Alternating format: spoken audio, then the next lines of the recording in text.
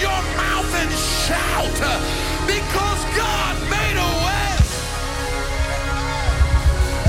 I wish somebody would testify that I'm only here because God made a way.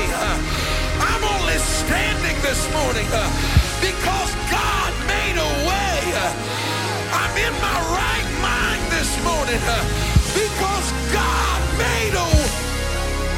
Woo! Somebody with a testimony ought to turn to your neighbor and tell them it's already done. It's already done. Somebody needs to speak the language of the kingdom of God and call things that are not as though they already were. It's already done.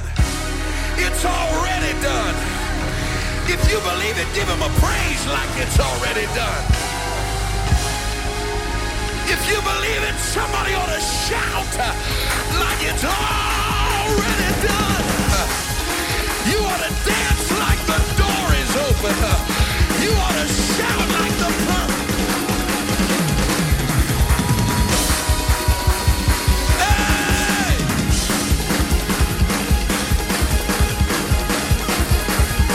Come on!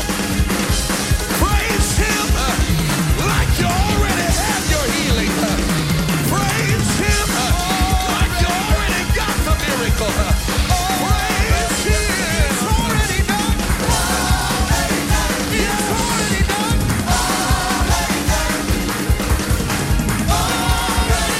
It's already done. Said it's already done. Said it's already done. Said it's already done.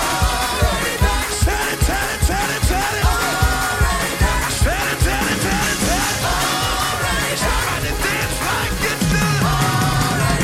Somebody shout like it's done. Somebody run like it's done. Somebody pray like it's done.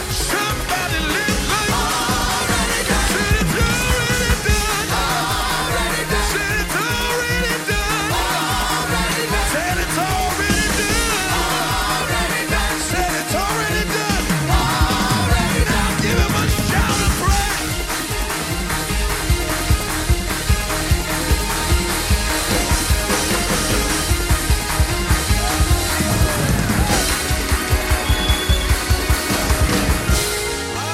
Somebody give him a shout of praise. Whoa. Come on, somebody. Come on, somebody.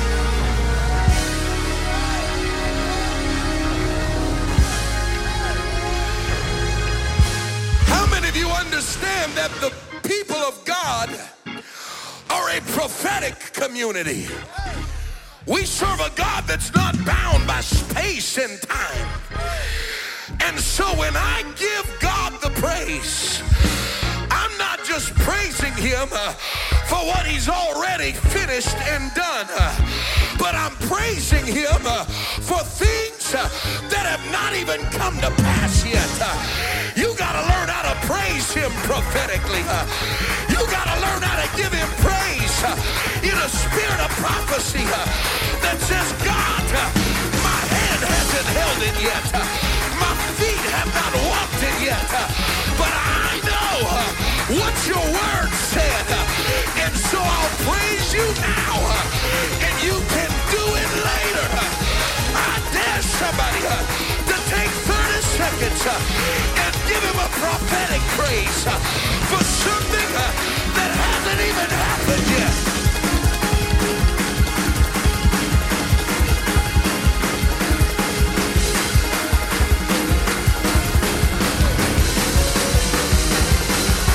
Already done. Already done. Say that it's already done. Say that it's already done. Say it's already done. Say it's already done. Shout like it's done.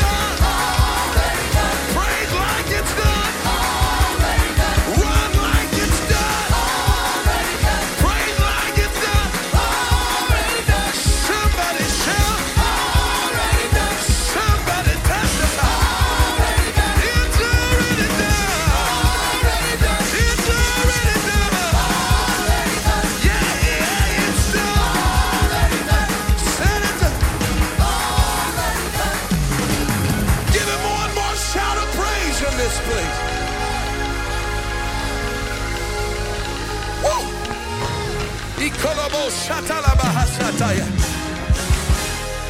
My God, that's the key to unlocking his promise, is having a revelation of praise.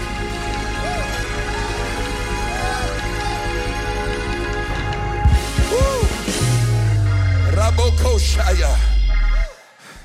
It's hard to believe him for what he's already done if you don't have the revelation to give him praise for what he's already completed in your life. Come on, it's hard to praise him for what hasn't been done if you can't praise him for what he's already done. God's been better to some of us than we're giving him the praise. But Psalm 150 says to praise him according to his excellent greatness. If he's never done nothing for you, you can sit there this morning with your legs crossed, your arms crossed, and your eyes crossed. But if he ever made a way, if he ever did something for you, you gotta praise him according to your praise ought to reflect his greatness. Your worship ought to reflect what he's done for you. I wish you would praise him for everything he did for you.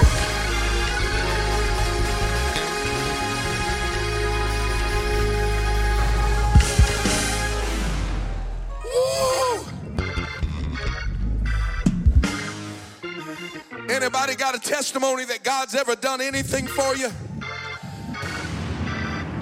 Can I give you a simple revelation this morning? Do you know how to get him to keep on doing things for you? Give him the praise when he does it.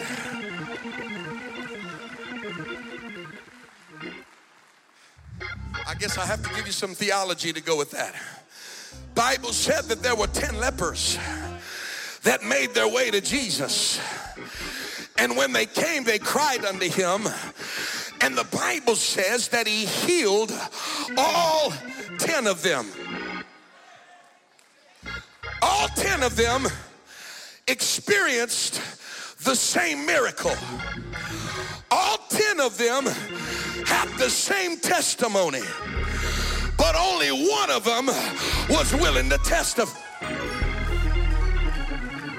Only one of them turned around and said, I can't just walk away after what he's done for me. I can't just show up in the house of God nonchalant after everything.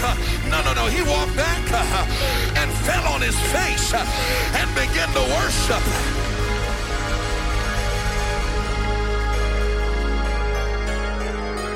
And in case you're wondering, God keeps track. Because Jesus looked at him and said, were there not 10? Where are the 9? Where's the other 9 people that should be dancing in the... Where's the rest of the people I healed? Where's the rest of the people I did a miracle for? Where's the rest of the people that I had? You mean to tell me that only one of you has a revelation? You ain't gonna catch me in the house of God sitting on a pew with my arms folded. You're never gonna catch me in the house of God like I did something and maybe every time I walk in the house of God, I've got to give it.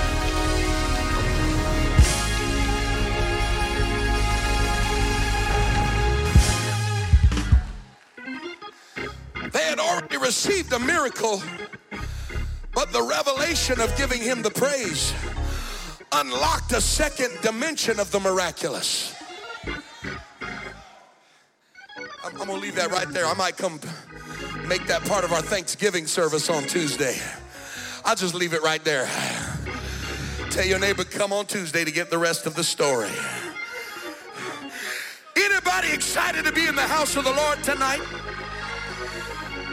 How about this morning, since it's not tonight? Is anybody excited to be in the house of the Lord this morning?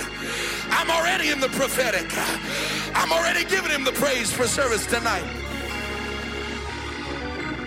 Woo! You can be seated for just a moment. I want to take a brief opportunity to say what an absolute privilege and an honor it is to have all of our guests here in the house of the Lord with us today. Rock Church, would you help me put your hands together one more time? Come on, I need your help. We can do a little bit better than that. Help me make some noise for all of our guests that are here in the house of the Lord today. What a privilege and an honor it is to have you here with us. And if this is your very first time here in the house of the Lord, you should have received a VIP invitation card when you came through the doors. This is an invitation for you to join us immediately after the service in our VIP room. Everybody knows that VIP stands for very important person. And we have a small gift prepared for you and some light refreshments just as a small token of appreciation to tell you how much it means to us that you took time out of your day to come worship with us here at the Rock Church of Fort Myers. Amen, somebody? And so if you're here for the first time and you did not receive a VIP card, if you just slip your hand up in the air, one of our staff members will run one of them to you quickly. We can't wait to see you after the service. Amen, somebody? We have a little understanding here that you're only a guest for 5 minutes. After that, you're just at home here at the Rock Church of Fort Myers. Amen? Would somebody turn around and tell your neighbor, welcome home this morning? Come on, tell them, welcome home, welcome home, welcome home. Amen, amen. Want to say what an honor it is this morning to have, I think it's brother and sister Stickley with us this morning, all the way from the other side of the state. And we're honored to have them visiting with us this morning. Amen. Would you help me give them a great big Rock Church welcome today? Amen. And then I want to say that we have some other special folks here in the building. And they have just recently relocated here from San Jose, California. And we want to say what an honor it is to have brother and sister Zeiss here at their brand new home in Fort Myers, Florida. Would you help me give them a great big Rock Church welcome this morning? Amen. Brother and sister Zeiss and their little daughter, I think her name's Violet. And then so special, he's already here, although you haven't seen him yet. They have another little one on the way. Amen, a little boy on the way, and we're so happy and excited for them, and we're just thrilled that God saw fit to let their paths lead them here, and we want them to feel at home and welcome. And is this some family that you have with you? This is Sister Zeiss' mama. We're so honored to have her in the house of the Lord with us today. Amen, amen. How many of you came expecting God to do something great in this house? Stand with me if you would all across the building as we hasten to the word of the Lord this morning. I want to say that God's hand is upon this service this morning. Yesterday morning, I woke up and you would have to be the set man of a house to really understand what I'm saying. But there are times that the Lord will literally allow me to feel and experience what is on the hearts of people in this house. And yesterday morning I woke up with an extreme sense of desperation that I could not shake. And I knew immediately that God was impressing upon me and allowing me to feel after the heart of people that would be in this room this morning. It was upon me so strong all day yesterday The Lord directed me to this word that I'm going to attempt to preach to you this morning. And even late into the night, I could not help. I stood in the kitchen with First Lady last night, tears rolling down my face, as I could feel the heart of desperation of people in this room today. And God sent me with a word for you in this house.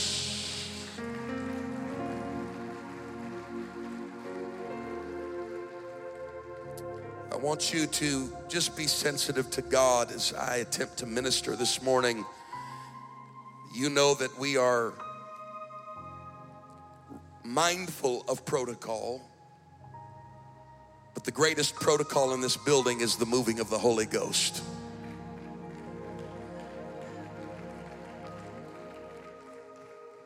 And I want you to respond as God begins to speak in this house today.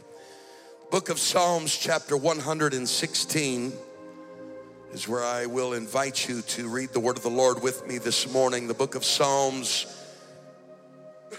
chapter 116.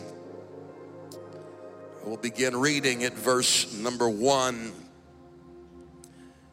This is the poet David, and he writes and says, I love the Lord because he hath heard my voice and my supplications.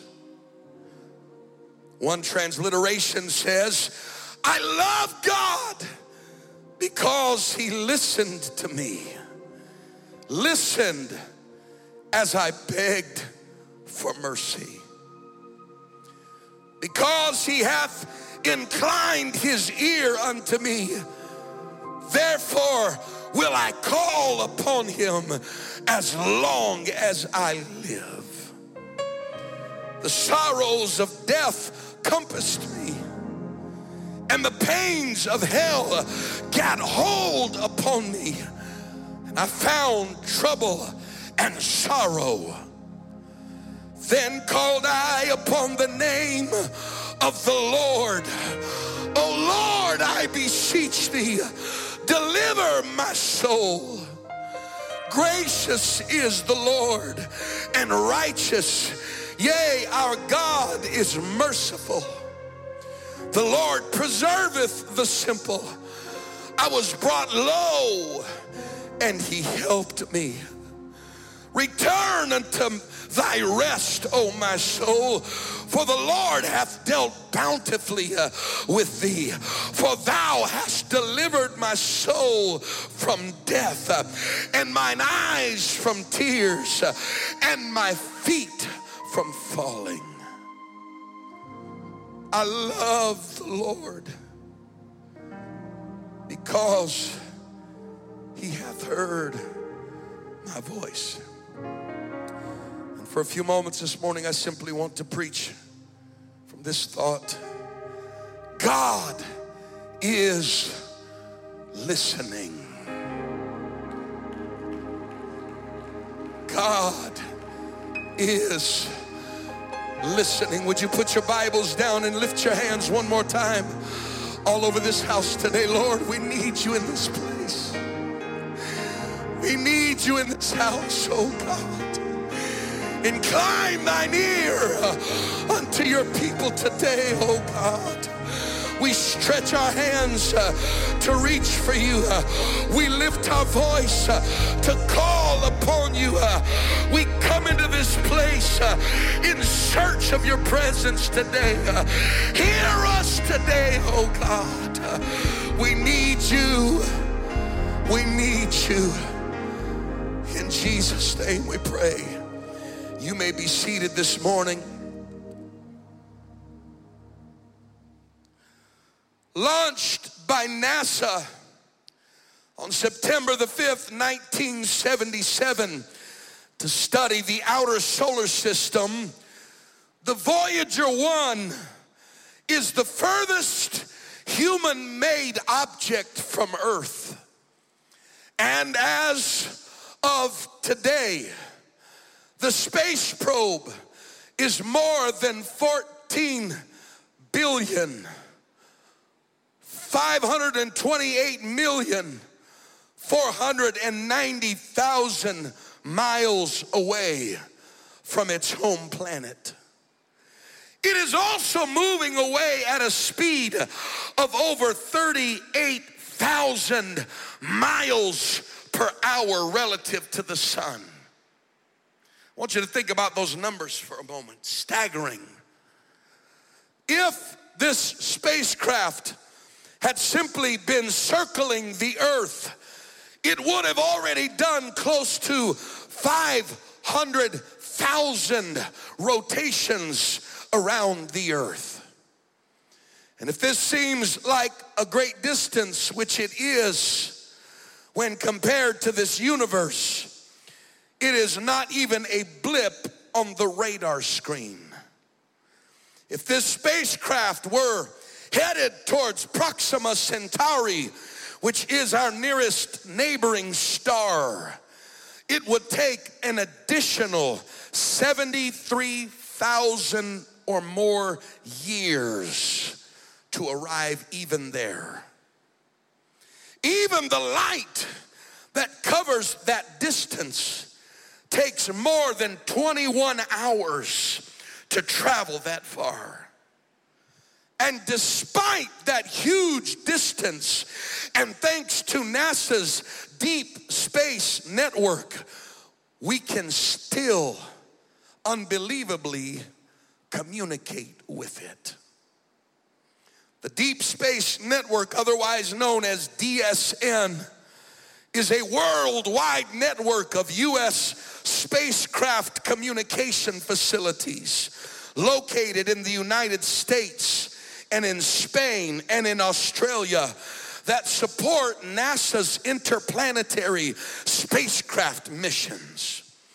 Each complex has a huge 70-meter antenna along with multiple 34-meter antennas, which can be combined to pick up signals that are thousands of times weaker than a standard FM radio signal.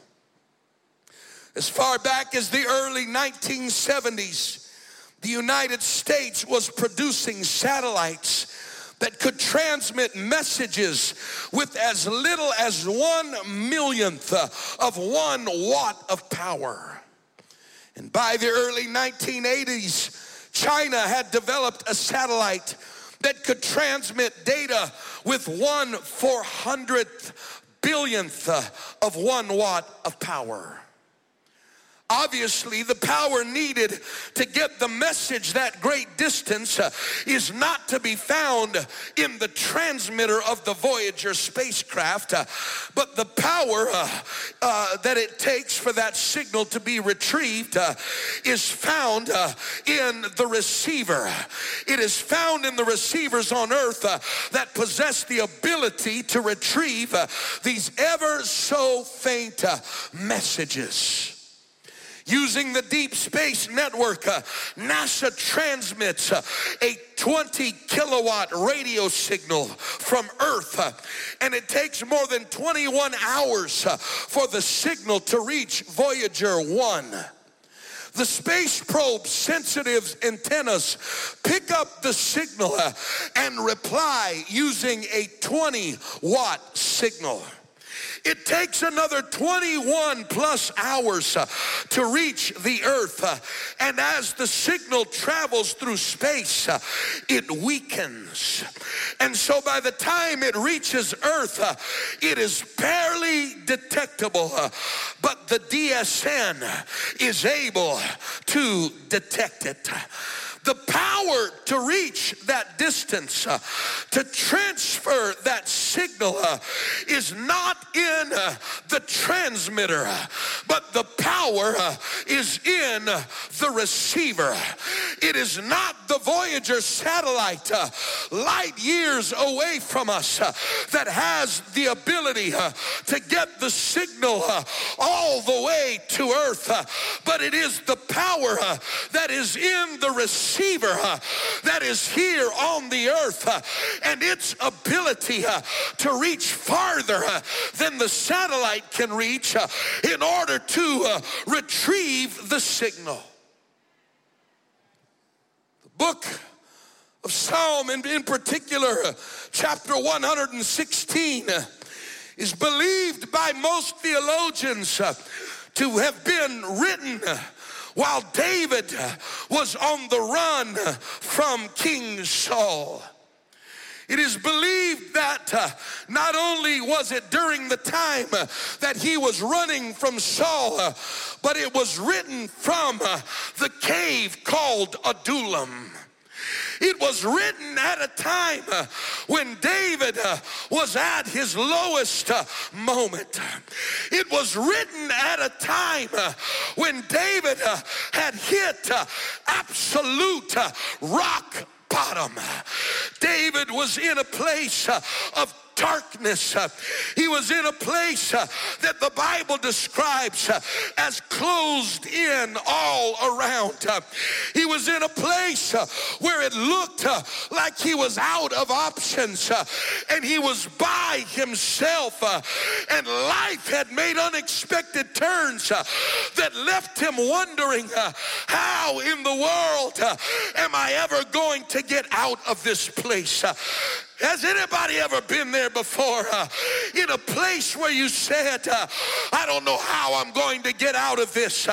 I don't know how I could ever get out of this darkness and this place that looks like it has no way out of it. And it was there in this place that David began to write.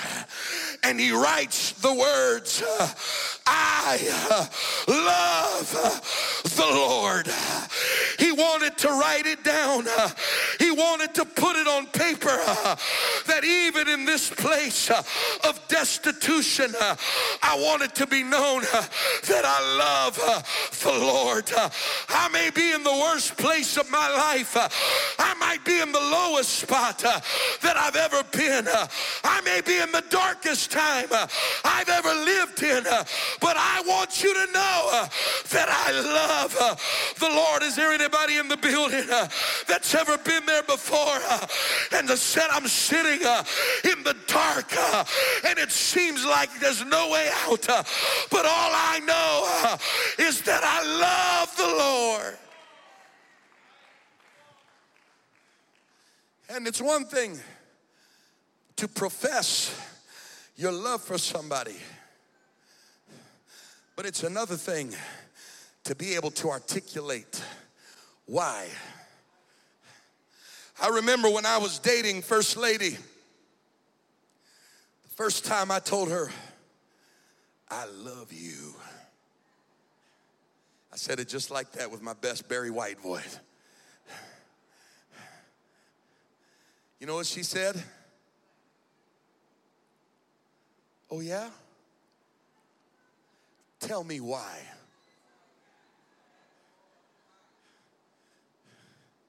It's one thing to say I love you.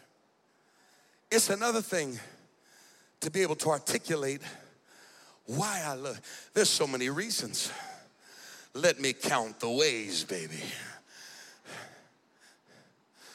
And David says, I love the Lord.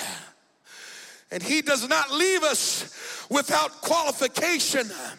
He doesn't say, I love the Lord because he anointed me to be king.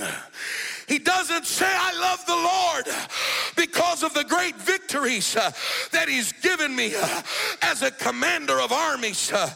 He did not say that I love the Lord because he's blessed me and I have favor.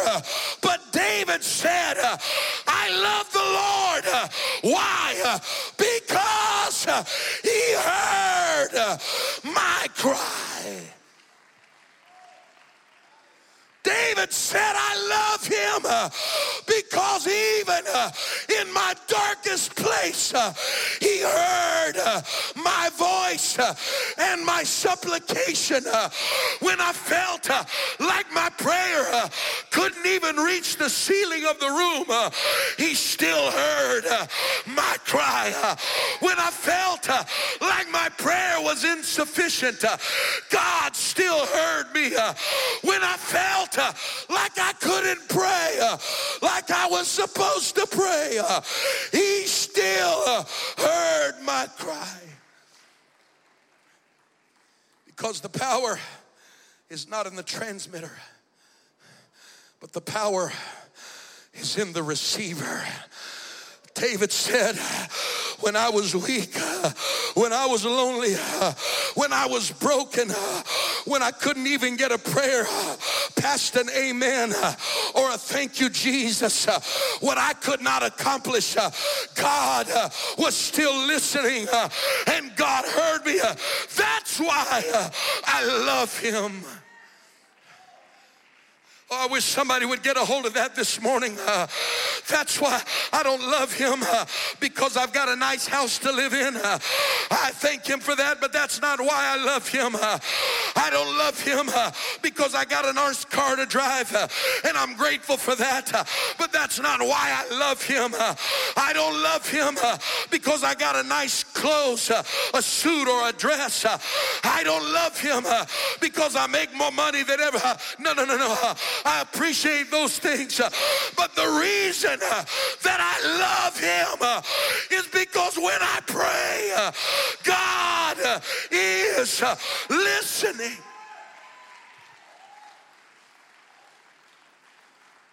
Late in the midnight hour, when all hell is breaking loose, in my dark place, when nobody else can understand, in my lowest moments, when I can't even tell the people closest to me, I love the Lord because he heard.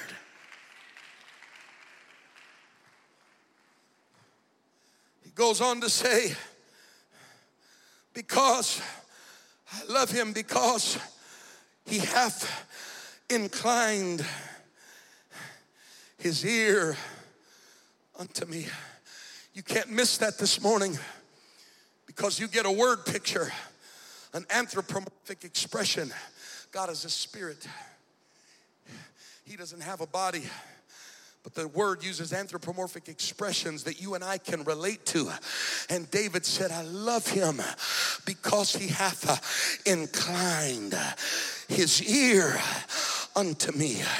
And what I see is these little Sunday school kids that'll come running up to me sometimes.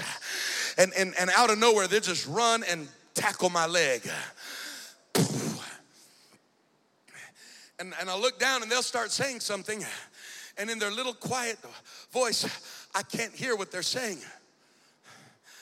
I don't just shove them off as an annoyance because I care about them. And I want to know what they have to say. So you know what I do? I stoop down. They're shorter than me. They can't get to my ear, but I can get to their voice. And so I stoop down and I incline my ear and I say, what? What did you say? David said, when I was so far down that I couldn't get to where he was, he stooped down to where I was.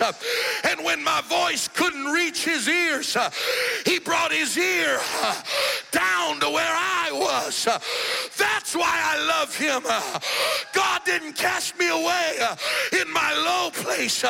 He didn't reject me when I was at the bottom, but he inclined his ear and he heard my voice. I wonder if anybody in the building is grateful this morning that God is listening. He said, therefore will I call upon him as long as I live. David understood God can reach further than your BFF could ever reach. Oh, I'm gonna preach in just a moment. David learned that when people fall short of your expectation, God will never fall short of your expectation. When people misunderstand you, God will never misunderstand you. Oh, I wish I had a witness in the building. So he said, for the rest of my life, you want to know, can I just stop and preach for a moment? There's a reason why you don't find ultimate fulfillment in human relationships. There's a reason why people fail you and people let you down, even the closest people to you, your mom and your dad and your husband and your wife and your at some point in life, honey, they're all going to disappoint you and they're going to let you down. Why? Because God wants you to know that you'll never find the ultimate fulfillment of a relationship in the people that are around you. Can I just preach it like this? Nobody can do you like Jesus can. God wants you to learn to run to him instead of running to your friends. God wants to learn how to pray to him instead of jumping on the phone. God wants you to learn how to get on your knees instead of running from your situation. Come on, somebody in the building ought to give God a praise.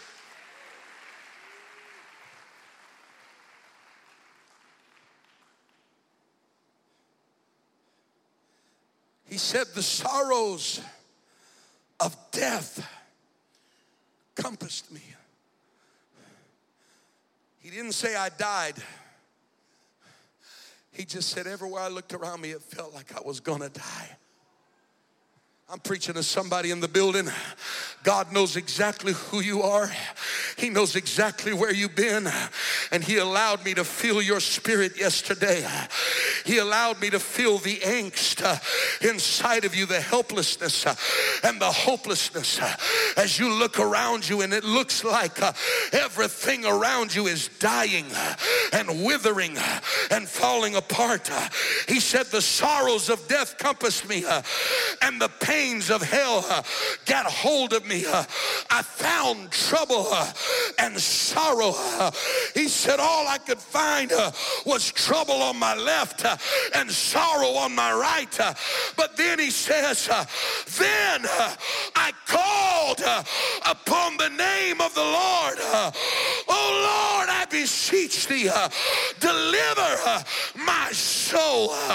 I came to tell somebody what you need to do in the middle of the place you're in is lift your voice and begin to call on God this morning. I wish I had a church. I know I'm preaching simple, but it's that simple this morning. What you need to do in the middle of your darkness, in the middle of your confusion, in the middle of your situation, lift your voice and call on the Lord this morning.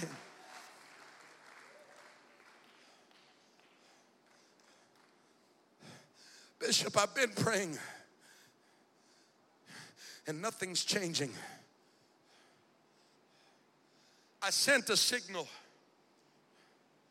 Nothing happened.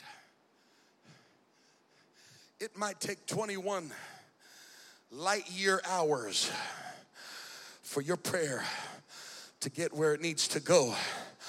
But I can assure you of one thing. God is listening. I came to preach to somebody who's been focused on the power of your prayer instead of the power of your God that receives the prayer. It's not about how good of a prayer you can pray. My God, I need an amen in the building. I came to tell somebody it's not about how seasoned and how anointed and how articulate and how good you know how to pray a prayer. The power is not in the transmitter. The power is in the receiver. Sometimes God just responds to moanings and groanings of the Spirit that cannot even be translated. God isn't concerned about the articulation of your prayer. If you'll just call out to God. God is listening.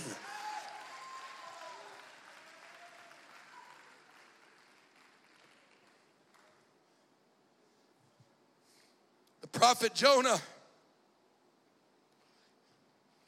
tried to run from God. You know what he was running from? He was running from the voice of God. He was running from the signal of the receiver.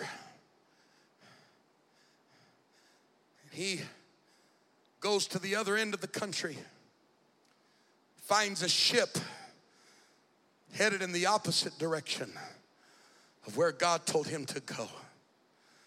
And when he gets on that ship, he gets down in the bottom of that ship and he tries to hide himself amongst the cargo.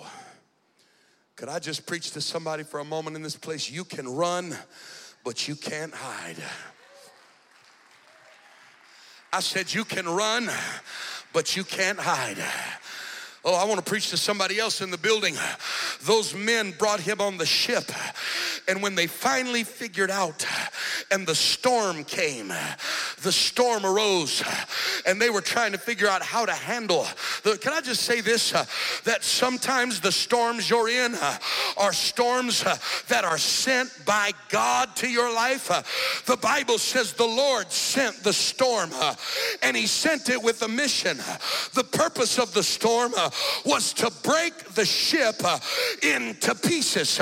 In other words, the purpose of the storm was to break up Jonah's hiding place. Sometimes God will send storms into your life to destroy the hiding place that you've tried to put yourself in, running from the voice and the hand of God.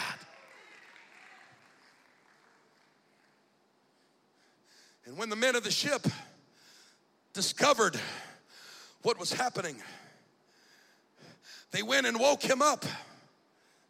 Listen to the revelation they had that he didn't even have. They said, hey, maybe you shouldn't be sleeping, and instead you should be praying. They had to remind a prophet of God, maybe you shouldn't be sleeping right now while this is happening. Maybe you should be praying to your God. And they started throwing all the cargo out of the ship, thinking that they could lighten the ship and somehow save themselves from the situation. But here was the real problem, is they had the wrong person on the ship, because the storm had nothing to do with them. The storm had everything to do with the person that was on the ship. Let me preach this for a moment. You better be careful the kind of people that you harbor in your circle. There are some people that God is after them. God is working to get their attention, and you think you're helping them by giving them a ride. You think you're helping them by giving them shelter. You think you're helping them by letting them go along with you. And God said, if you got the wrong person, your ship will be the one that's destroyed. And it's not even your storm. It's somebody else's storm. You don't need to throw the cargo over the ship. You need to throw Jonah out of the ship. Oh, I can't get a witness in the building.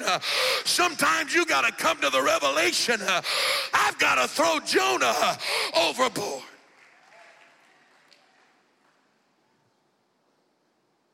And so here's the storm,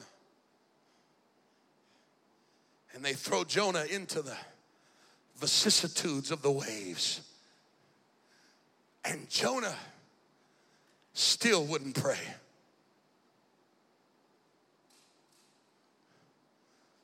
How much further do you got to go, Jonah, before you humble yourself and get right with God?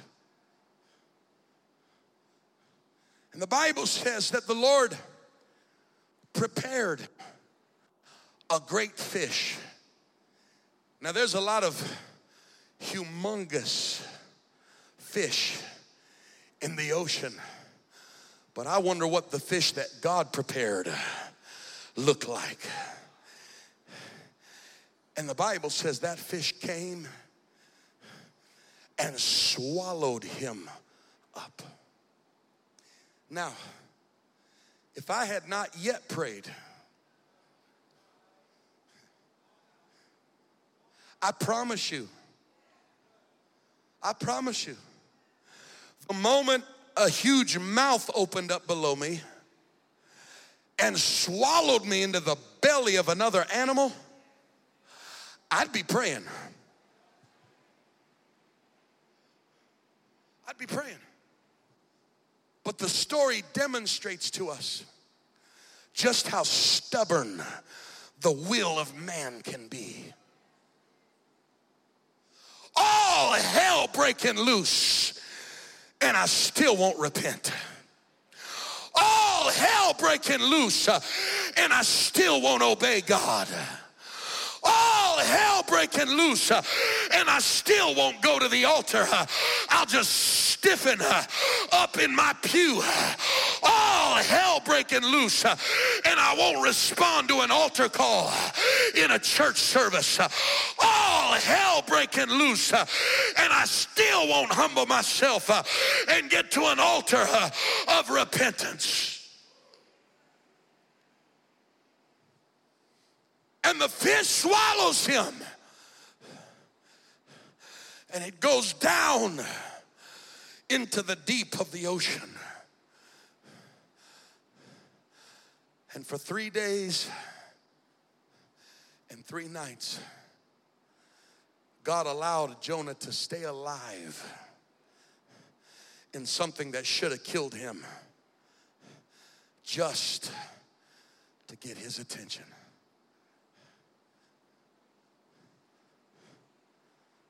When all of a sudden, chapter 2 opens up with 3 words, and it was what God had been waiting for.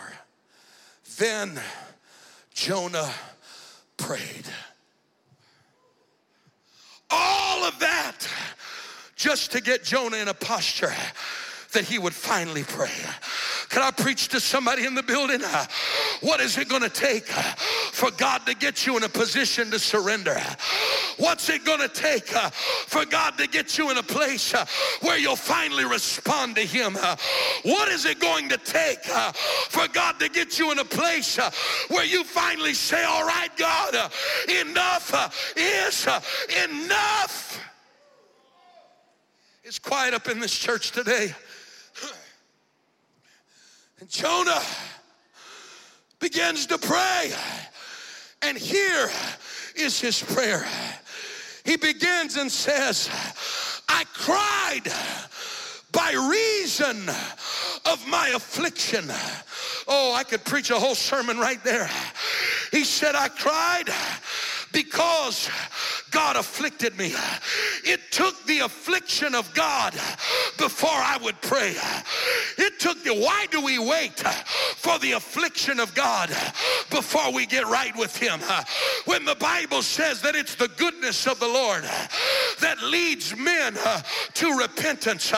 Why do we wait until affliction comes?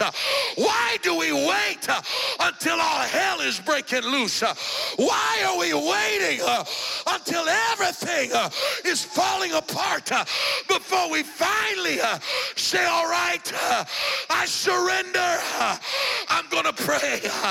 Now I'm going to pray. I cried by reason of my affliction, and he heard me. I don't know how, but he heard me. I came to preach to somebody. I don't care how long you've been disobeying God. I don't care how far you've gone. I don't care where you find yourself this morning.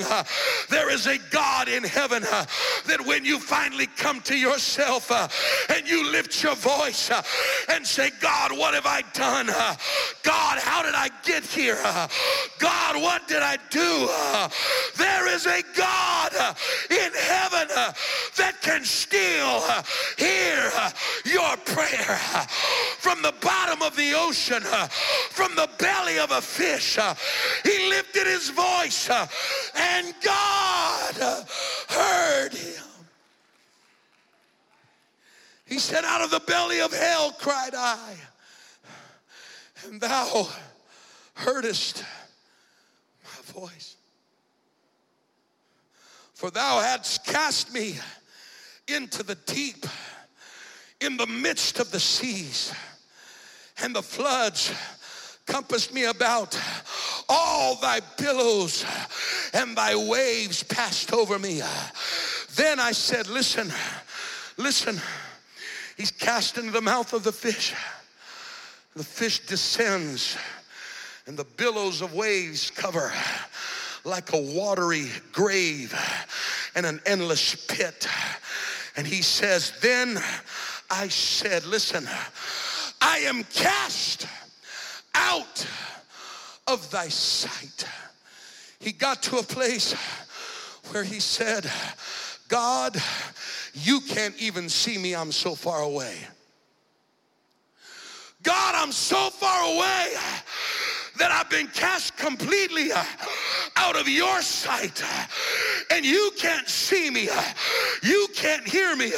He goes on to say, the waters compassed me about, even to the soul, and the depth closed me round about, and the weeds were wrapped around my head, and I went down to the bottom of the mountains, and the earth with her bars was about me, for I was in a prison on a life sentence, yet thou hast brought up my life from corruption, O Lord my God.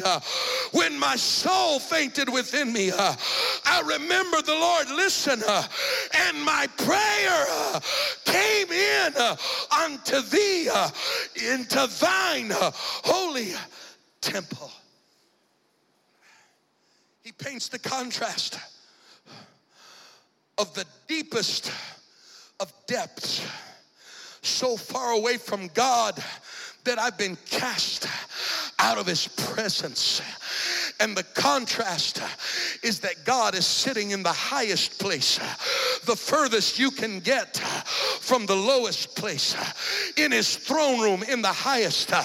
And yet when I lifted up my voice, he said, somehow my prayer came in unto thee. Somehow from where I was, my prayer still made it into the throne room. Why? Because the power is not in the transmitter, but the power is in the receiver. God, I couldn't get my prayer out of the prison I was in, but somehow your power and your listening ear brought my prayer all the way into the holy temple. God, you were listening when I couldn't get to you. You came to where I was. Out of all of the sounds being produced in the earth, God heard the cry of one lone man that was beneath the sea. Jonah was lost and buried and forgotten, but for the mercy of a God that could hear the cry of a man in the depths of darkness, God was listening.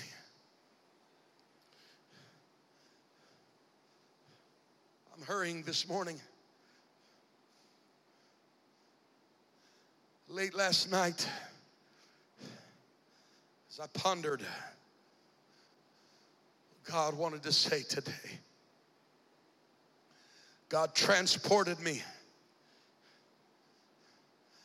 to a setting of scripture. Capernaum, and Gadara, separated by the Sea of Tiberias, also known as the Sea of Galilee. And as you read the scripture, the Bible describes a man in Gadara. It's the only reference we have geographically to this place, and its significance is noted here. There is a man who has been theologically nicknamed the demoniac of Gadara. He was possessed by a legion of demons. I don't know how far you have to get away from God to be possessed by demons, but that's where this man was. In one place, the Bible, speaking of his testimony, said that his friends came back and found him in his right mind. He had gone to a place where he was demon possessed, and he was out of his mind.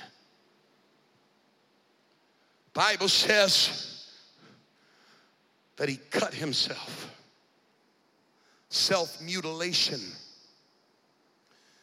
You study it, self-mutilation has its roots in people that are steeped in insecurity,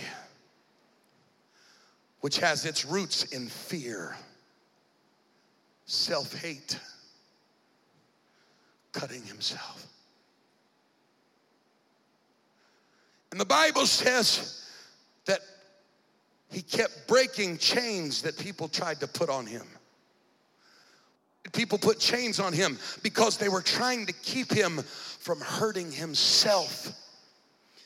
And every time they would try to impose restrictions and guidelines that were designed not to keep him in bondage, they were designed to protect him. No man could chain him, the Bible says. He wouldn't, can I translate? He wouldn't listen to anything that anybody told him. He wouldn't receive instruction from anybody. He wouldn't receive correction from anybody. And day and night, here's what the Bible says. Here's what I want you to listen. The Bible says that day and night he cried in the tombs. Day and night this demoniac was weeping and crying aloud.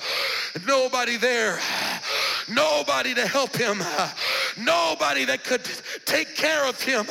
He cried day and night. Press the pause button. On the other side of the sea in Capernaum, Jesus is ministering, and seemingly out of nowhere, he turns on a dime in the middle of teaching and tells his disciples, let us go to the other side. Without explanation, without reason, without planning, without strategy, he says, let us go to the other side. And they get on a boat. Can I tell you what was happening? Out of the hearing capability of any human being, on the other side of the sea, there was a cry that was coming from a man. And when nobody else could hear him, when nobody else knew what was going on, there was a God in Capernaum who could hear the cry of a demoniac. And he turned and said, we've got to get to the other side. I came to preach to you that you serve a God that it doesn't matter what he's doing. When he hears the cry of desperation, he can hear you when nobody else can. He can hear you when nobody else even knows the pain. He can hear you when everybody else ignores you.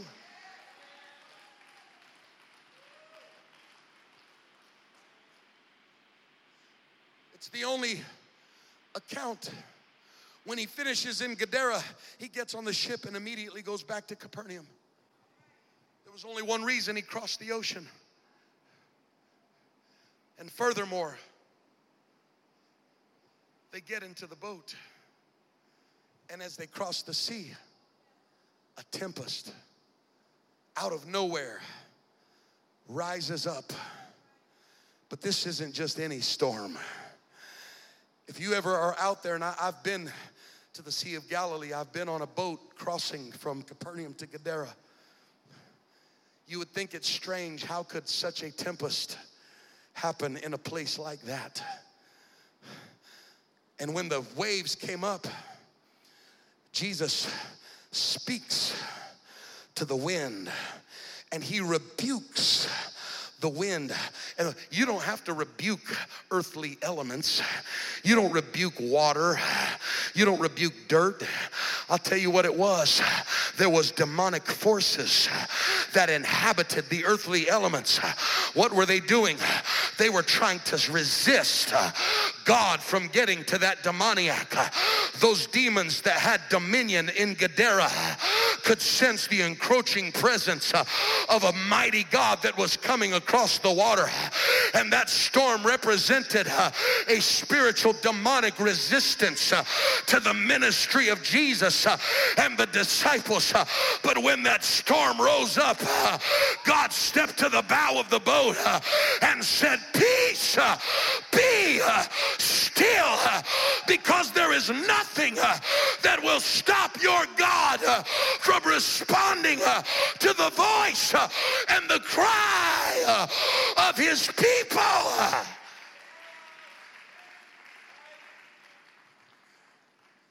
Music come.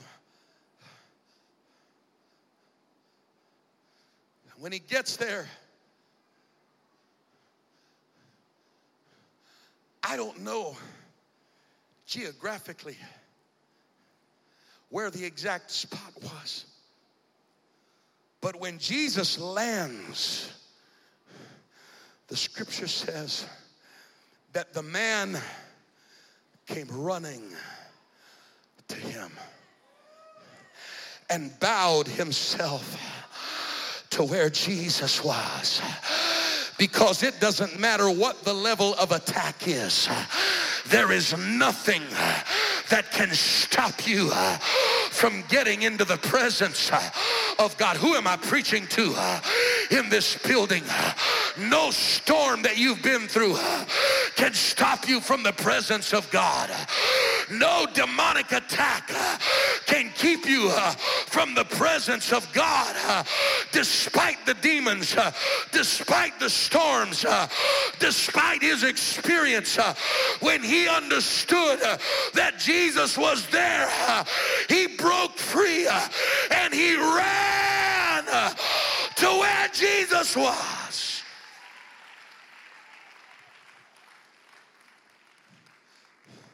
He realized at that moment, I couldn't get to Jesus,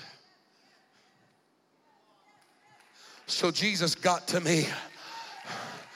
I just wish I had somebody in the building that could testify. I couldn't get to him, but he came to where I was. I didn't have what I needed to get to where he was. But God, I came to preach to somebody that God will cross all of heaven to respond to somebody's cry in this place.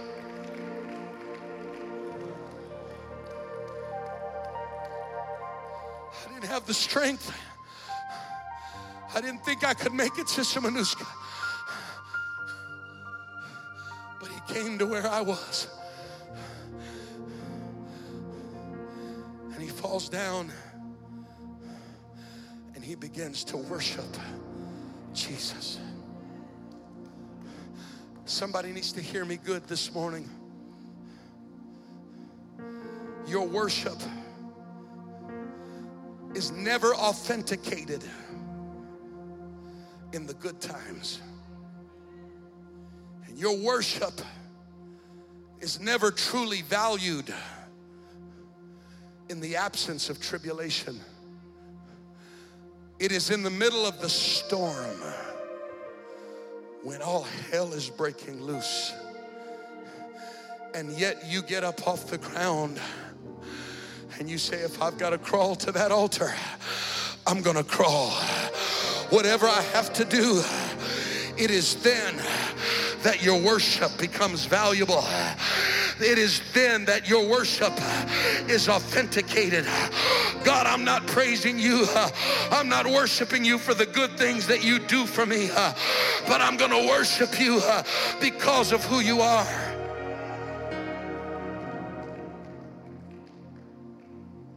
That old song we used to sing, because of who you are, I give you glory. Because of who you are, I give you praise. Because of who you are, I will lift my voice and say, Lord, I worship you because of who you are.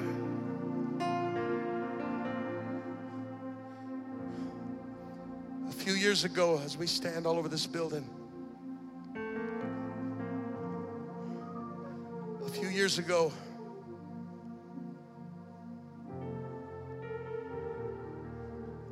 I was riding in the car with First Lady.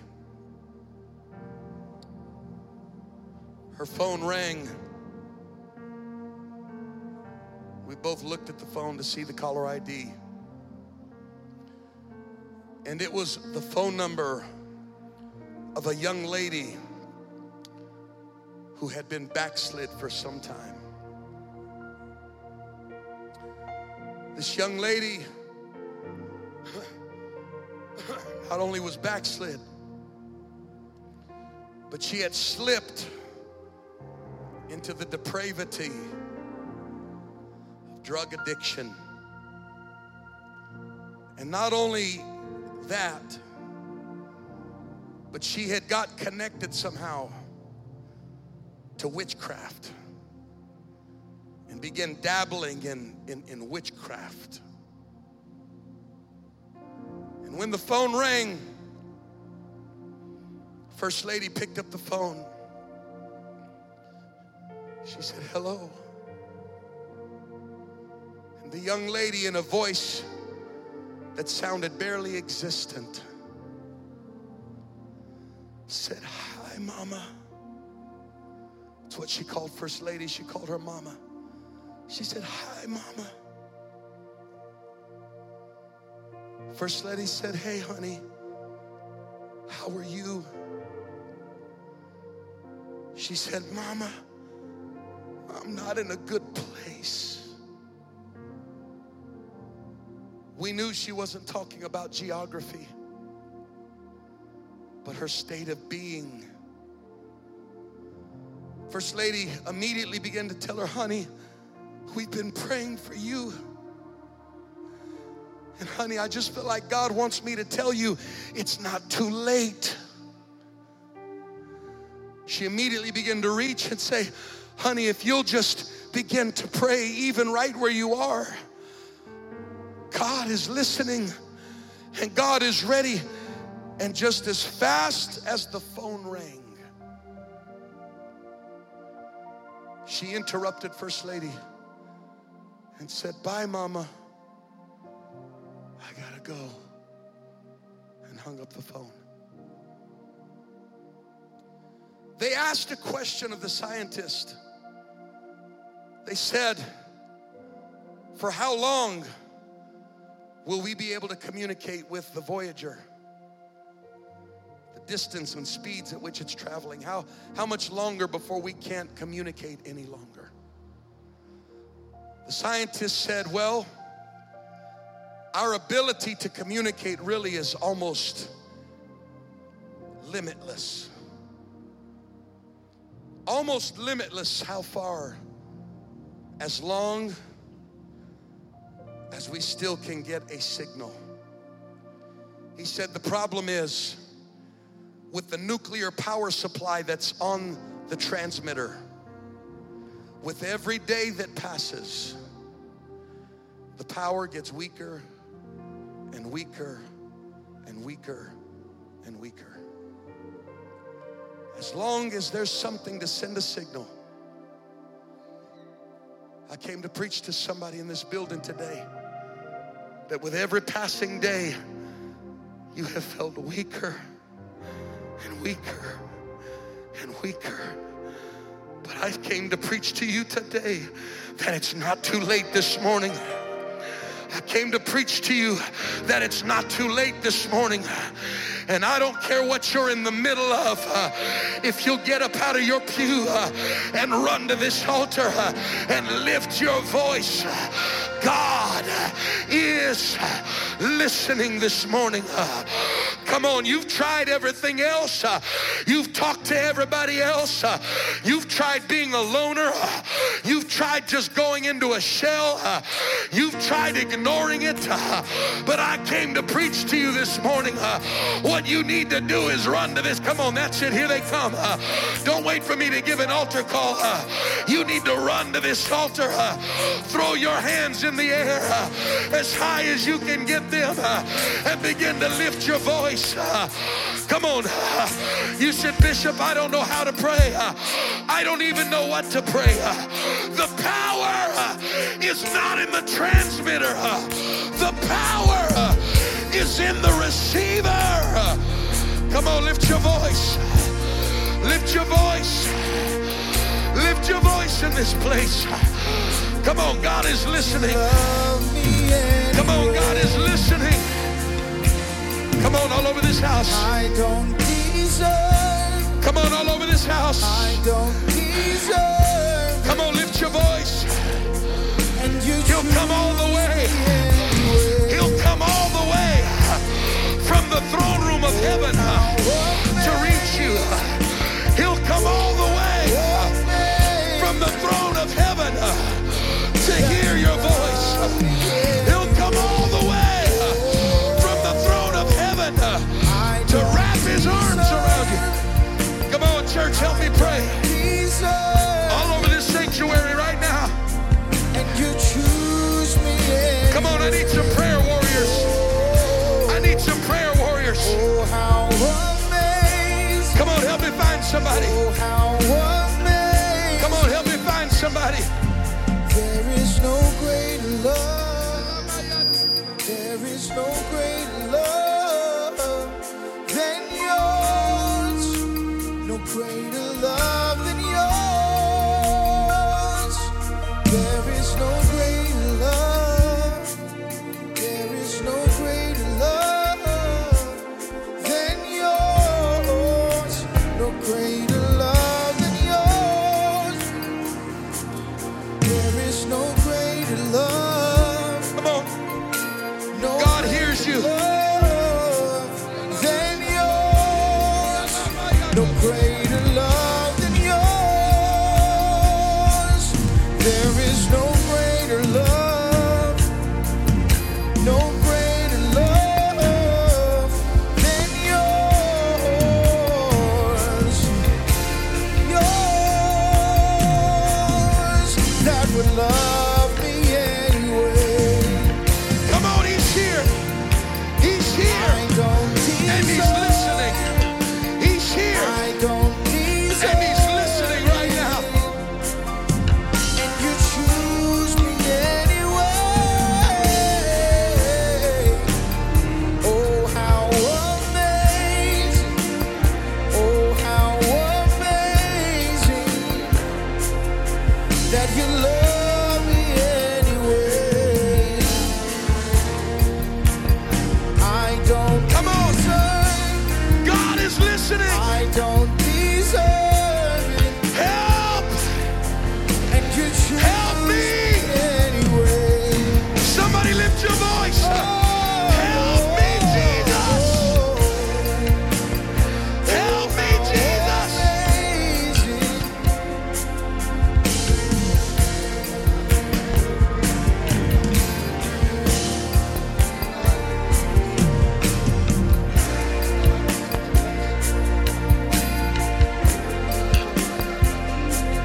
There is no greater love.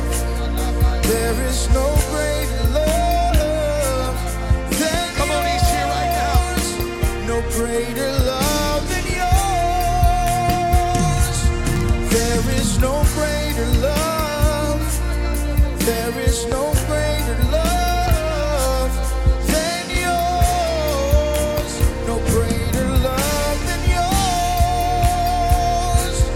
There is no greater love.